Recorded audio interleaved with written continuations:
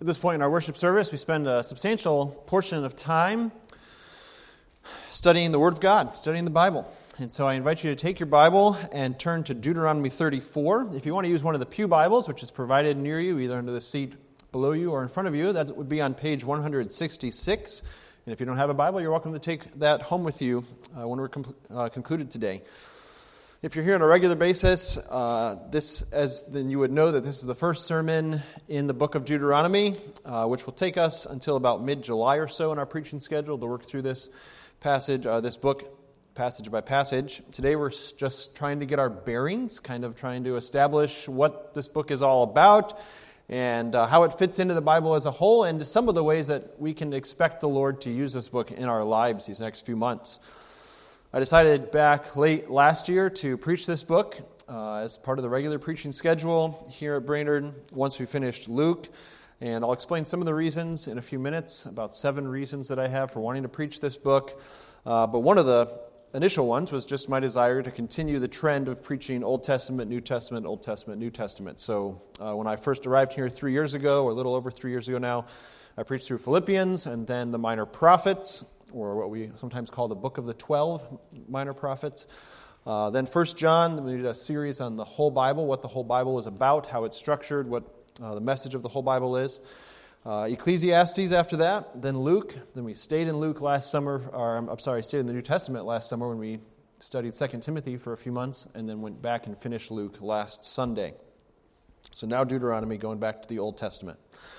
It's possible that Deuteronomy is totally new to you, even if you've been a Christian for a long time. On the other hand, maybe some of us just need a review on what this book is and what it's about.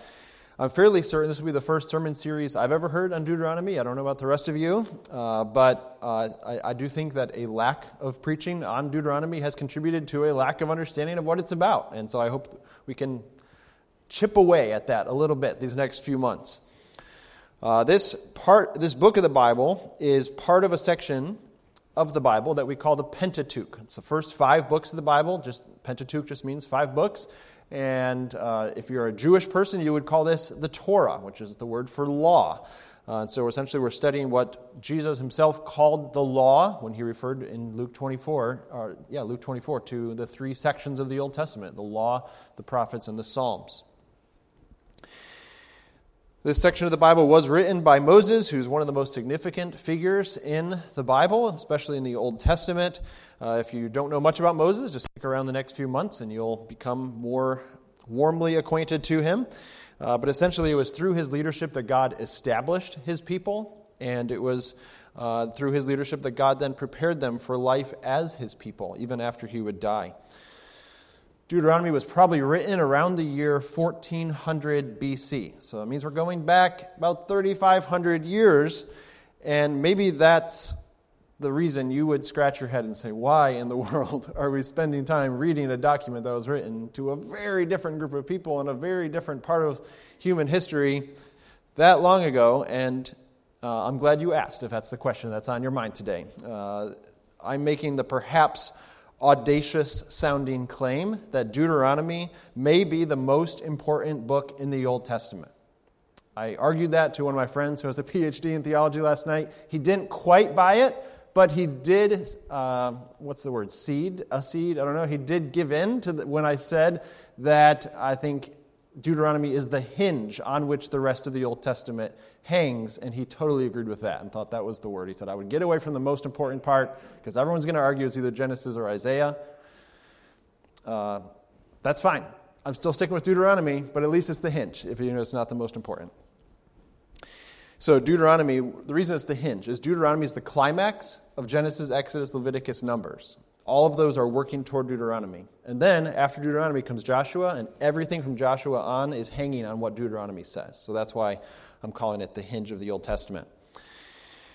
Some of my belief in the significance of this book, why I think it's so important, is because of my heartfelt conviction that the Bible is one book. Yeah, it has 66 books. Okay, we want to understand that. There are different authors written at different times and so forth, different audiences, different situations, but ultimately, the Bible is one book written by one divine author telling one glorious story. And you can frame that story, frame that message in a lot of different ways, but ultimately the Bible is about the Creator God overcoming evil and rescuing His people through the saving work of His own Son, Jesus Christ.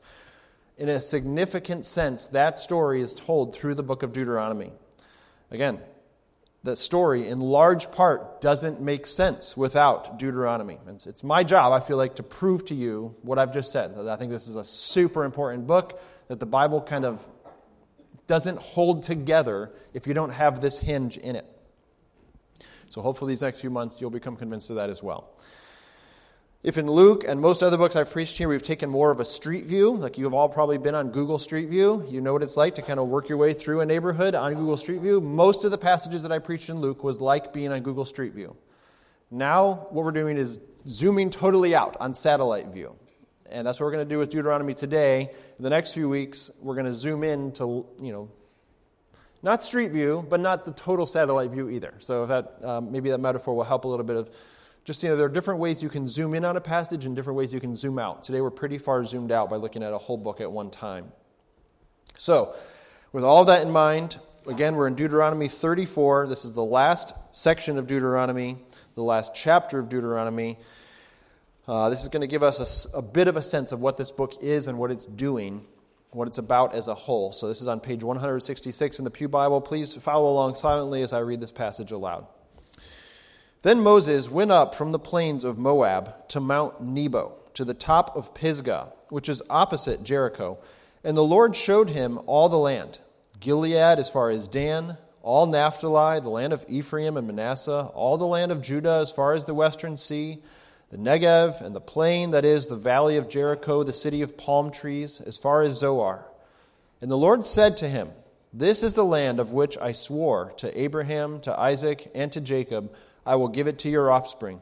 I have let you see it with your eyes, but you shall not go over there." So Moses, the servant of the Lord, died there in the land of Moab, according to the word of the Lord. And he buried him in the valley in the land of Moab, opposite Beth Peor. But no one knows the place of his burial to this day. Moses was 120 years old when he died. His eye was undimmed, and his vigor unabated. And the people of Israel wept for Moses in the plains of Moab 30 days. Then the days of weeping and mourning for Moses were ended.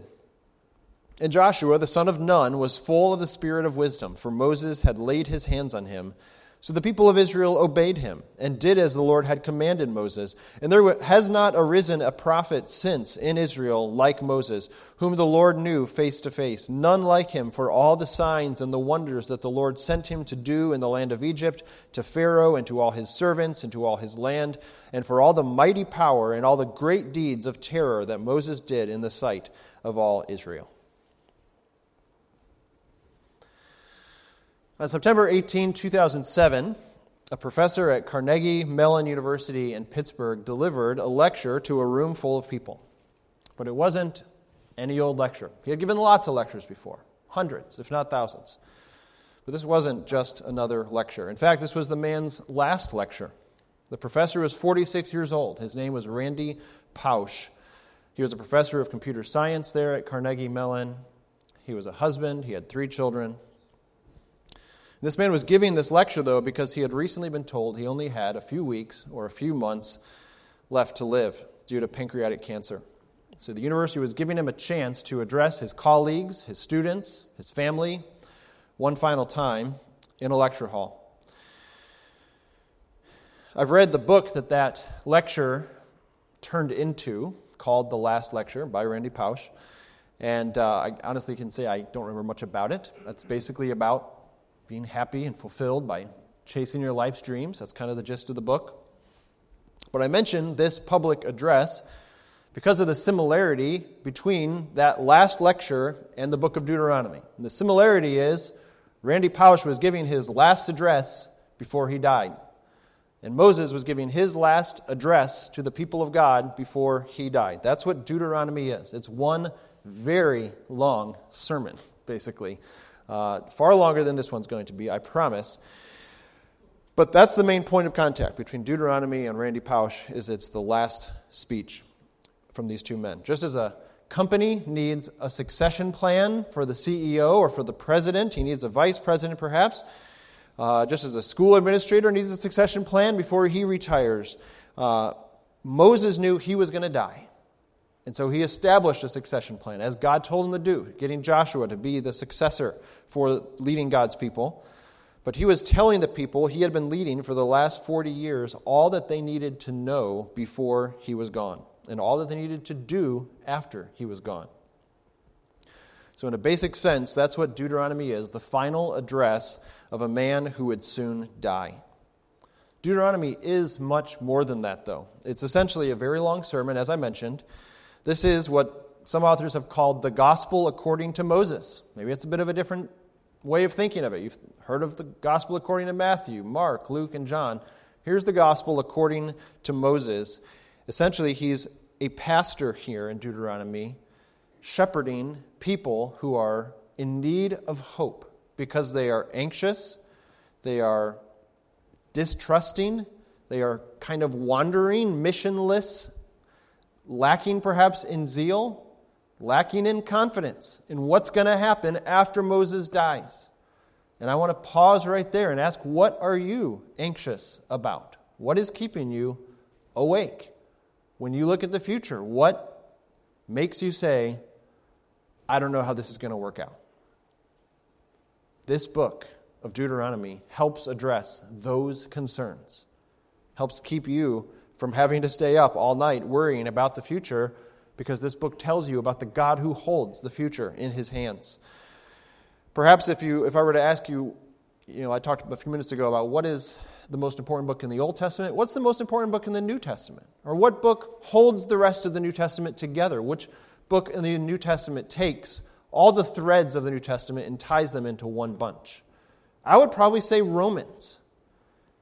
So Deuteronomy is the Romans of the Old Testament, taking the threads and taking the themes and pulling them all together.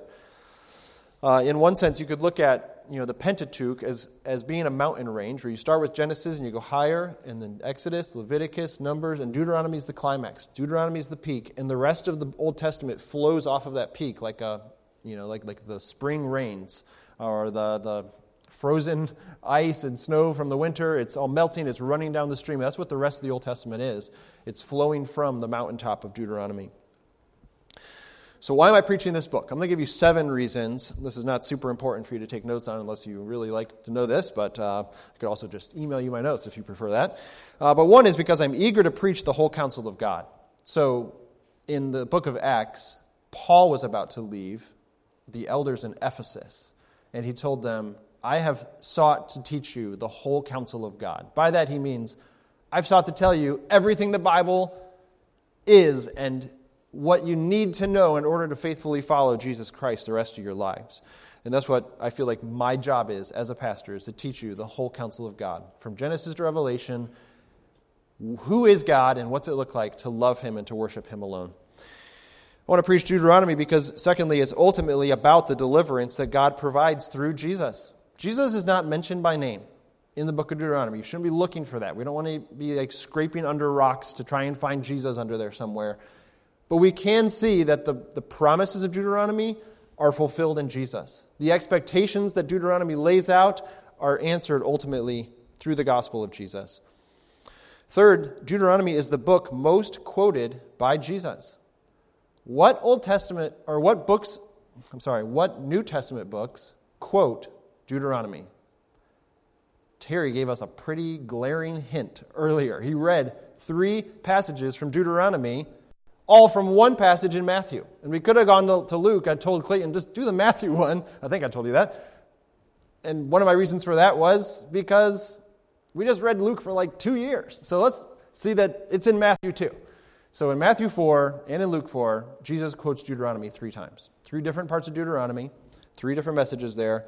But every time Satan tempted Jesus, Jesus came back with Deuteronomy. I think that should make it important to us. Fourth, Deuteronomy is frequently quoted and alluded to by Paul and other New Testament authors. It's all over the book of Hebrews, which you're gathering from Clayton's sermon series. Fifth, as I've already alluded to, without Deuteronomy, the Old Testament makes very little sense. It really doesn't hold together. And without the Old Testament making sense, the New Testament makes even less sense. So hopefully, this book will help you make sense of the whole Bible. Hopefully, it'll just be far clearer to you because you understand how Deuteronomy holds the rest of the Old Testament together, which then feeds into the New Testament. So the Old Testament lays the foundation for the gospel. The New Testament is the fulfillment of the gospel. The Old Testament tells us why we need a Savior. The New Testament tells us who the Savior is. Those are just a couple different ways we could put that. But I remember a time in high school, I was traveling on a long trip with one of my pastors, and he asked me, and a few other people, I think there were 2 other people in the car. He said, "What do you not understand about the Bible?" And I sat in total silence. What he was trying to do, this man named Sean, what he was trying to do was know how to help shepherd people like me and people in our youth group. And he was trying to gauge, what should I teach through? What resources should I recommend? Should I put in their hands? What do you not understand about the Bible? And I didn't even know how to answer that question because I knew so little about the Bible. And so I hope Deuteronomy will help create some categories, maybe, to help you be able to answer that question. What do you not understand? Well, here's what I don't understand, because Deuteronomy kind of helps make sense of what I do and do not understand.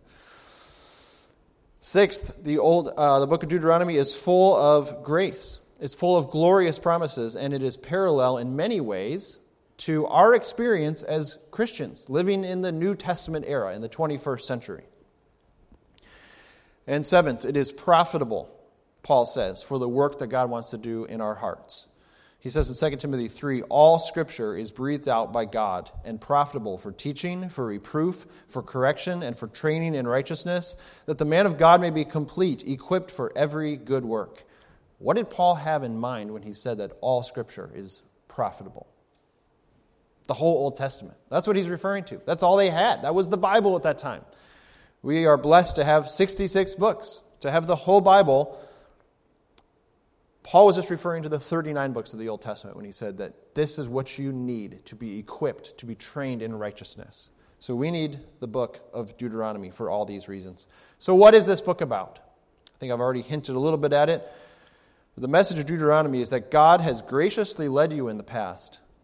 God will graciously provide for you in the future. So choose to follow him in wholehearted, loving obedience. I'll say that again, and I'll say it in a variety of ways throughout the sermon. God has graciously led you in the past and will graciously provide for you in the future. Choose to follow him in wholehearted, loving obedience. Or you could just say, walk in loyal love for God because he is Lord alone.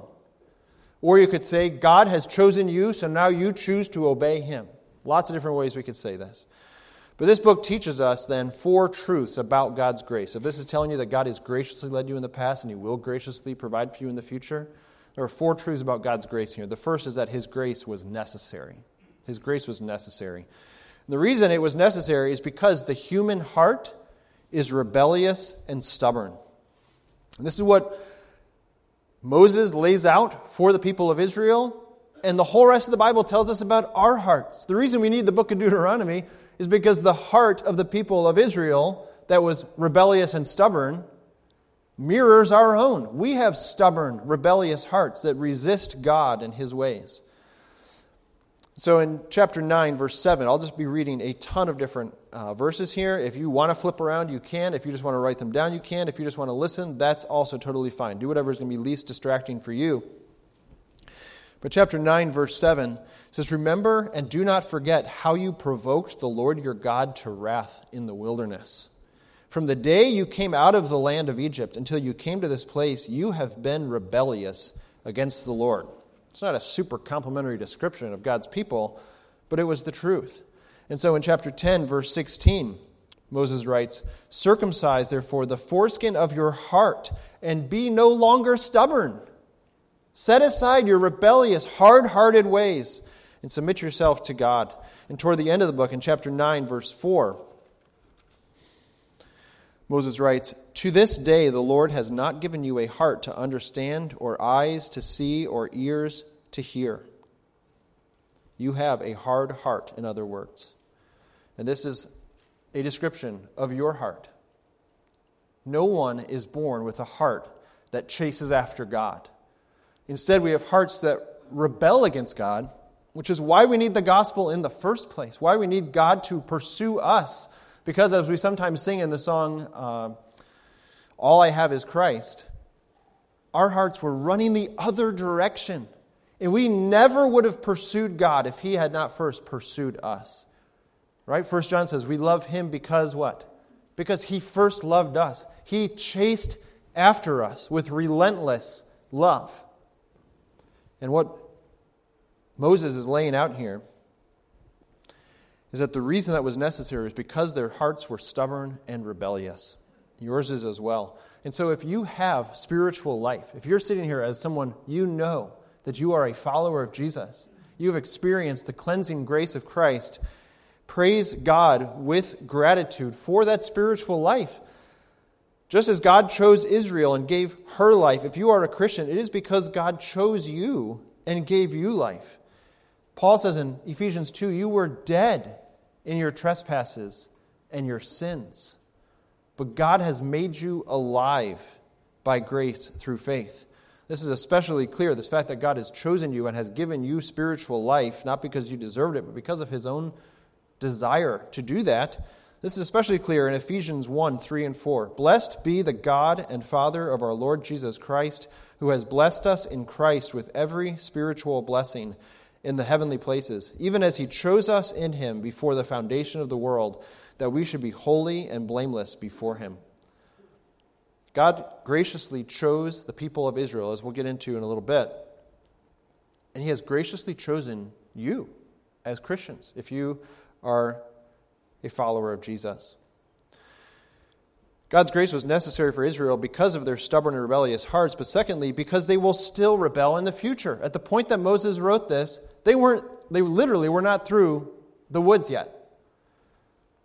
They had a long way to go before they would have hearts that were submissive to God, before they had hearts that were no longer stubborn and rebellious. Let me read it from chapter 28, verses 45 and 51. So the book's 34 chapters long, so obviously you know chapter 28 is right toward the end of it. In verse 45, he says, all these curses shall come upon you and pursue you and overtake you till you are destroyed, because you did not obey the voice of the Lord your God to keep His commandments and His statutes that He commanded you. They shall be a sign and a wonder against you and your offspring forever, because you did not serve the Lord your God with joyfulness and gladness of heart, because of the abundance of all things. Therefore you shall serve your enemies, whom the Lord will send against you, in hunger and thirst, in nakedness and lacking everything. And He will put a yoke of iron on your neck until He has destroyed you. The Lord will bring a nation against you from far away, from the end of the earth, swooping down like the eagle, a nation whose language you do not understand, a hard-faced nation who shall not respect the old or show mercy to the young. It shall eat the offspring of your cattle and the fruit of your ground until you are destroyed. It shall also not leave you grain, wine, or oil, the increase of your herds or the young of your flock, until they have caused you to perish. In other words, there's really bad judgment coming because of your rebellion, because of your hard-heartedness. And when I say that Deuteronomy is the hinge for the rest of the Old Testament, I'm saying the rest of the Old Testament is essentially about the judgment that God brought on His people because of their disobedience, because of their rebellion. And so the prophets are writing about, you need to repent. You need to turn to the Lord before it's too late, before this other nation who speaks a different language, who's going to take all your goods, before they come, repent now. And God's people were just like, this is better. We'll serve these other gods. We're good. This God's pretty satisfying. That God's pretty satisfying. We like this better. And they faced judgment because of it. And so maybe you're listening to this and you're not a Christian, and I would ask you, how do you respond to the perspective of this book, that this book holds out about the rebellion of human hearts, the rebellious condition of your heart? Do you agree that we are fundamentally evil rather than fundamentally good? That's not a very popular message in our day. But we are fundamentally evil in our hearts because we have rebelled against God Himself. And so, does your perspective of what is wrong with the world account for what you see people do? Does it account for senseless violence? Does it explain what you have done yourself? I think this is really important question, a critical question, for us to have an explanation for why there's evil in the world. The Bible's explanation is because of the fall in Genesis 3, and the way that has worked itself out, the curse from the Garden of Eden, working itself out in rebellious and wicked human hearts. Not a single one of us has kept God's law because of the rebellion in our hearts. And so the only way you can stand before God on the day when you give an account to Him for the way that you have lived, for the choices that you have made, for the things you have done and said and thought, the only way you can stand before Him on that last day with confidence is if you have the righteousness of another person, someone who hasn't broken the law the way that you have. And that means that only Jesus can be your substitute. Only Jesus can stand before God on your behalf and give you His perfect righteousness because He took your wicked, rebellious sin on the cross. And so we here at Brainerd Avenue Baptist Church want to urge you to turn in faith to Jesus and let Him stand as your advocate, as the one who satisfies the wrath of God on your behalf, as the one who sprinkles your heart clean with the blood of Jesus that He shed on the cross for you. Believe that He alone can save you by His gracious love. Turn in love to Him. Turn from your love for your sin. Turn from your trust in other gods or other religious systems. None of those can save you from the rebellion that is in your heart against the one true holy God.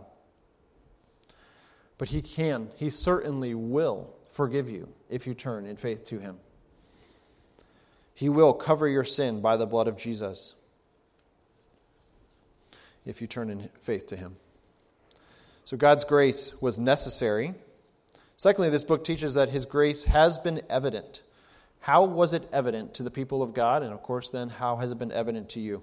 It was evident to the people of God, Israel here, in choosing them. This is especially clear in chapter 7, though it's alluded to multiple other times throughout the book. In chapter 7, verse 6, God says, "You are a people holy to the Lord your God. The Lord your God has chosen you to be a people for His treasured possession. Out of all the peoples who are on the face of the earth, it was not because you were more in number than any other people that the Lord set His love on you and chose you. For you were the fewest of all peoples, but it is because the Lord loves you and is keeping the oath that He swore to your fathers, that the Lord has brought you out with a mighty hand and redeemed you from the house of slavery, from the hand of Pharaoh, king of Egypt." God was gracious in choosing Israel. And of course, with great privilege, the privilege of being the chosen people of God, comes great responsibility.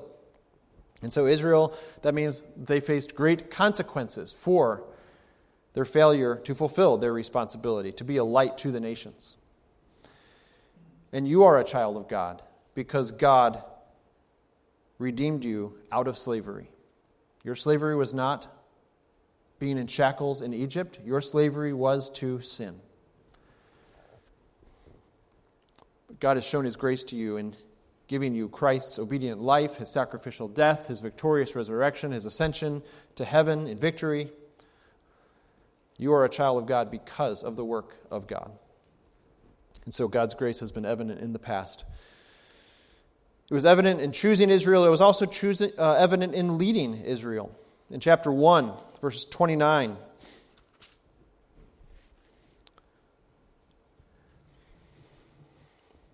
"Then I said to you, do not be in dread or afraid of them. The Lord your God who goes before you will Himself fight for you, just as He did for you in Egypt before your eyes, and in the wilderness where you have seen how the Lord your God carried you as a man carries his son, all the way that you went until you came to this place." God has been gracious to lead His people. This is hammered home again in chapter 4, verses 37 to 39. "And because He loved your fathers and chose their offspring after them and brought you out of Egypt with His own presence by His great power, driving out before you nations greater and mightier than you to bring you in, to give you their land for an inheritance as it is this day, know therefore today and lay it to your heart that the Lord is God in heaven above and on earth beneath. There is no other." In other words, the Lord led you all the way through the wilderness. Moses writes this, chapter 1 tells them, after 40 years of wandering through the wilderness. It should have taken 11 days, he says in one of the first few verses of this book. We'll get to that next week. It should take 11 days. It took you 40 years because of your hard, stubborn hearts. But look how God has graciously led you one step after another. This book recounts how God has shown his grace over and over again to his people. And Christian, Jesus Christ will lead you all the way home as well. No, you're not wandering through the wilderness with the children of God, being led by fire during the day, during the night and cloud during the day. No, you're not seeing that, but you are still walking along as a pilgrim, not home yet, following the Lord, having been redeemed out of slavery to sin. And so the Lord will continue to show his grace to you and continue to lead you. He has also made his grace evident in protecting his people. In chapter 3, you hear about the way the Lord has helped them overcome their enemies on their way through the wilderness. We turned and went up to the way of Bashan, and Og, the king of Bashan, came out against us, he and all his people, to battle at Edrei. But the Lord said to me, do not fear him, for I have given him and all his people and his land into your hand. And you shall do to him as you did to Sihon, the king of the Amorites, who lived at Heshbon. So the Lord our God gave into our hand Og also, the king of Bashan, and all his people. The Lord was gracious to them. He led them. He protected them after choosing them. His grace has been evident to you as well. If you're a Christian, make a list. Try and make a list of 50 ways you've seen God's grace to you. It's probably going to go by like that. So maybe you need to go for 100. All I'm saying is God's grace is all over your life. The fingerprints are all over your life. God's grace, third, will be further revealed. What does this book teach us about God's grace? It will be further revealed to you. It will be revealed in the future. In chapter 31, he says that he will give them victory over their enemies. This is the passage on the front of your bulletin today. Chapter 31, verses 6 through 8. Guess what, God's people? You should not be afraid. You should not fear what's going to happen because the Lord is the one who takes care of you. Listen to these beautiful words. Be strong and courageous. Do not fear or be in dread of them. For it is the Lord your God who goes with you. He will not leave you or forsake you. We sing this every time we sing, how firm a foundation. He'll never, no never, no never forsake. Moses summoned Joshua and said to him in the sight of all Israel, be strong and courageous, for you shall go with this people into the land that the Lord has sworn to their fathers to give them, and you shall put them in possession of it. It is the Lord who goes before you. He will be with you. He will not leave you or forsake you. Do not fear or be dismayed. God's grace is very evident in the past, but Christian, God's grace is very evident in the future. So keep walking with him. Keep trusting him. Keep believing his word. His grace will be revealed because in the way that he will give them new hearts. This is especially clear in chapter 30, verse 6. Remember I read back in chapter 10, circumcise your hearts. Stop having such a hard heart. That's a really big problem, that you don't have a heart that submits to God. And all you see through Deuteronomy is their hard-heartedness over and over again. But chapter 30, verse 6 says, okay, the Lord says, I'm going to take care of this problem myself. I'm going to give you a new heart. The Lord our God will circumcise your heart and the heart of your offspring, your children, so that you will love the Lord your God with all your heart and with all your soul, that you may live. This is the first promise, basically, of what we call the new covenant. Our Bible is divided into the old covenant, what it looked like to be under, what was the old covenant, what it looked like to live under the old covenant, and the New Testament, or the new covenant. What's it look like to be a New Testament, New Covenant Christian? What's it look like to, or how did God accomplish that covenant? How did he initiate it? Through Jesus. So the New Testament, the new covenant, is about Jesus. And what this passage is doing is making us think of passages like Jeremiah 31, which flips forward hundreds of years. But God did not forget his promise from Deuteronomy 30, verse 6, for hundreds of years. He promised it again in Jeremiah 31:31. Behold, the days are coming when I will make a new covenant with the house of Israel and the house of Judah, not like the covenant that I made with their fathers on the day when I took them by the hand to bring them out of the land of Egypt, my covenant that they broke, though I was their husband, declares the Lord. For this is the covenant that I will make with the house of Israel after those days, declares the Lord. I will put my law within them, and I will write it on their hearts. I will be their God, and they shall be my people. And Ezekiel 36 builds on this and says, I'm going to take out your heart of stone and give you a heart of flesh. You're going to have a heart that actually wants to worship me because I'm giving you a new heart. This is God's grace in the future. This was future when Moses wrote it. It's past now. This is what I mean when I say we are blessed of all people to be living in the new covenant era, in the New Testament. So this book is a call to respond to grace, past, present, and future, with loyal love, which is demonstrated through obedience, while keeping in mind, of course, that obedience to the law was never intended, never designed to save Israel, or you, or anyone else. It was a means of expressing gratitude. So the Ten Commandments, which are recounted in Deuteronomy 5, so we'll see this in a few weeks. They're recounted in Deuteronomy 5, and how did the Ten Commandments start? I led you out of slavery in Egypt, so obey. It doesn't start with, obey, and then I'll lead you out of Egypt. It's gospel in response. This is why we call this the gospel according to Moses sometimes. Obedience is a means of expressing gratitude for the redemption God provided, and it showcases the glory of God. So even Ephesians chapter 2, which I already quoted, by grace you've been saved through faith. Why were you saved by grace through faith? So that you can do good works, which God laid out for you. That's verse 10 of Ephesians 2. That's why we obey. But there's a serious problem. Your heart resists God. So what does this book say about this? Again, though your heart is rebellious, God will prove himself faithful and will surely provide you with the heart you need in order to obey him. That is beautiful. That is future grace. Again, for us as New Testament Christians living on this side of the cross, this is past grace. So this book is teaching us 4 truths about God's grace. First, his grace was necessary. Second, his grace has been evident. Third, his grace will be further revealed. And fourth, his grace demands a response. How should we respond to the grace of God that we see in our lives? How should God's people in the book of Deuteronomy have responded to God's grace that they had seen? That response included love for him. Love for God reveals itself powerfully in right relationships. A significant central part of this book is telling you what it looked like to love your neighbor. Right? So when Jesus told in the Gospel of Luke, when he told a man, summarize for me the whole Old Testament, the man said, love God with all your heart and love your neighbor. And Jesus said, that's exactly right. Why is that exactly right? Because that's exactly what Deuteronomy is about.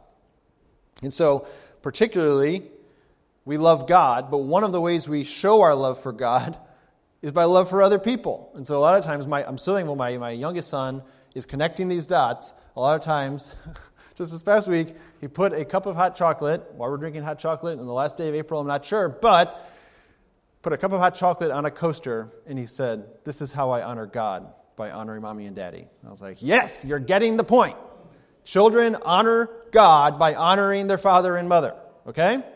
So, that means that a significant part of loving God is being in right relationships. Just want to ask you, are you in right relationship with your spouse, with your children, with your parents, with your church members? This book is going to hammer home the need to be rightly related to the people in your life.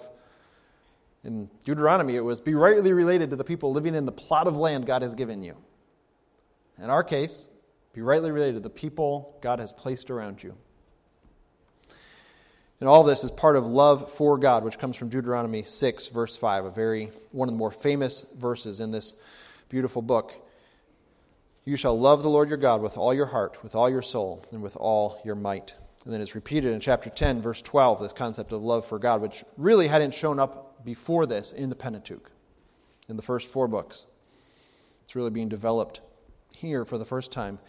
Chapter 10, verse 12, and now Israel, what does the Lord your God require of you but to fear the Lord your God, to walk in all his ways, to love him, to serve the Lord your God with all your heart and with all your soul, and to keep the commandments and the statutes of the Lord, which I am commanding for you today. So love God, that's a response to God's grace. His grace demands a response, demands love. Secondly, it demands obedience.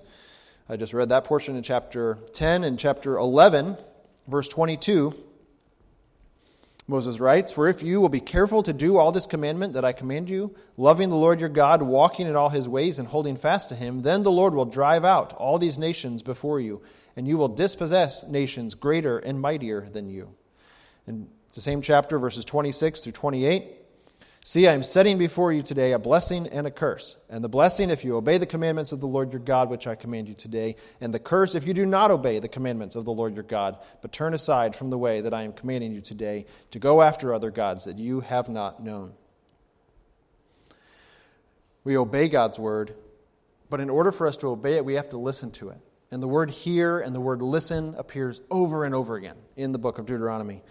And so I want to urge you, Christian, to listen to God's word and let his word shape your conscience. Your conscience is your consciousness of what is right and what is wrong. And all of us have a variety of inputs being poured into our lives telling you what is right and what is wrong. If you listen to a certain kind of podcast, you're going to be told that you are sinning if you use a non-electric vehicle. If you listen to a certain kind of podcast, you're going to be told that it is good to kill unborn babies. If you read certain kind of articles, and what I'm just saying is just all of the inputs we take in are shaping our view of what is right and what is wrong. And all I'm imploring you to do is let the Word of God be what shapes your consciousness of what is right and wrong, your conscience. And if you would like to read a resource about that, we plan to go through that in a Sunday school class this summer. Maybe your consciousness of what's right and wrong is shaped by mainstream media or social media or your favorite athletes or entertainers. They all have something to say about what's right and what's wrong. I'm just saying, let the Word of God be what shapes your view of what's right and what's wrong. Your obedience to God is possible because we live with circumcised hearts. Because we live on this side of the cross. Because we live in the new covenant. Because Jesus has fulfilled and inaugurated the new covenant. You obey by the transforming grace and power of the indwelling Holy Spirit, which was a benefit that the children of Israel did not have. We, living after the day of Pentecost, have the wonderful privilege of having the Holy Spirit dwelling in our hearts so that we can obey. So we relate to the God of Deuteronomy through Jesus Christ. Somebody asked me just this past week, how is the series in Deuteronomy going to be any different than what you would hear in a Jewish synagogue? What I just said is what's different. You aren't just told to tighten your belt and pull up your bootstraps and obey God. You're being told you have the Holy Spirit dwelling in your heart because we live in the new covenant. We have circumcised hearts because of the work of Jesus. He is the one who will lead you into the eternal rest that God provides, that Christ prepares. So we respond to God's grace with love, with obedience, and third, with worship. Chapter 6, verse 13 and 14. It's one example of this. It is the Lord your God you shall fear. Him you shall serve, and by his name you shall swear. You shall not go after other gods, the gods of the peoples who are around you. For the Lord your God in your midst is a jealous God. I could give other examples of this idea of worship. Sometimes it uses the word worship. Sometimes it just uses the word serve or fear. There's a variety of ways that God describes the way we worship him. And let me just tell you, we are still tempted by idols. In this day, you read Moses telling God's people to chop down the idols that people were worshiping, cut down the trees where people were establishing altars, do whatever it takes to get rid of the temptations to sin. We still have idols that cling to us, though. We don't go to a tree to worship. We want control. We want comfort. We want peace and quiet. We want beauty. We want victory. We want recognition. We want success. This is what we worship. And the Lord is saying, strike down those idols and worship me alone. We respond to God's grace through love, through obedience, and through worship.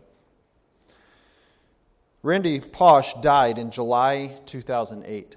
So he actually made it about 10 months after that last lecture that he delivered at Carnegie Mellon. In that lecture, he said, "Time is all you have, and you may find one day that you have less than you think." He was saying that as a way of saying, enjoy every moment. To which I say, have small children and try enjoying every moment. But enjoy them as they get older. Enjoy every moment they're sleeping sweetly in their beds. But what he's saying is, life is a gift. I would agree with that.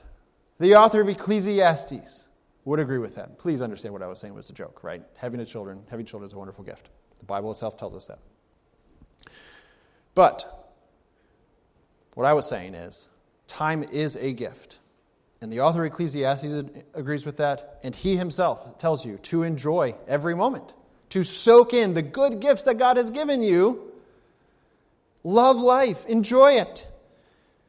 Because, yes, life will one day be behind you. I don't think that Randy Pausch had a Christian perspective from reading the book, from reacquainting myself with that lecture. I don't think he had a biblical worldview. But it's not a bad piece of advice to say, enjoy your life. Because you may not have a lot of time left. Moses, from the book of Deuteronomy, would simply add to that piece of advice. He would simply say, yes, enjoy the life that God has given you. And while you do that, walk in loyal love for God, because He is Lord alone, and He will lead you all the way home. Let's pray. Our Father, we give you thanks today. We worship you today because of Jesus, because we can approach you through Him, because He has indeed given us hearts to obey, hearts to yearn after you and your glory. You have given us zeal to live the one life that we have to shepherd our children in the nurture and admonition of your ways. You've given us the desire to be faithfully related to other Christians through the church. You've given us the desire to fight our sin that so easily besets us.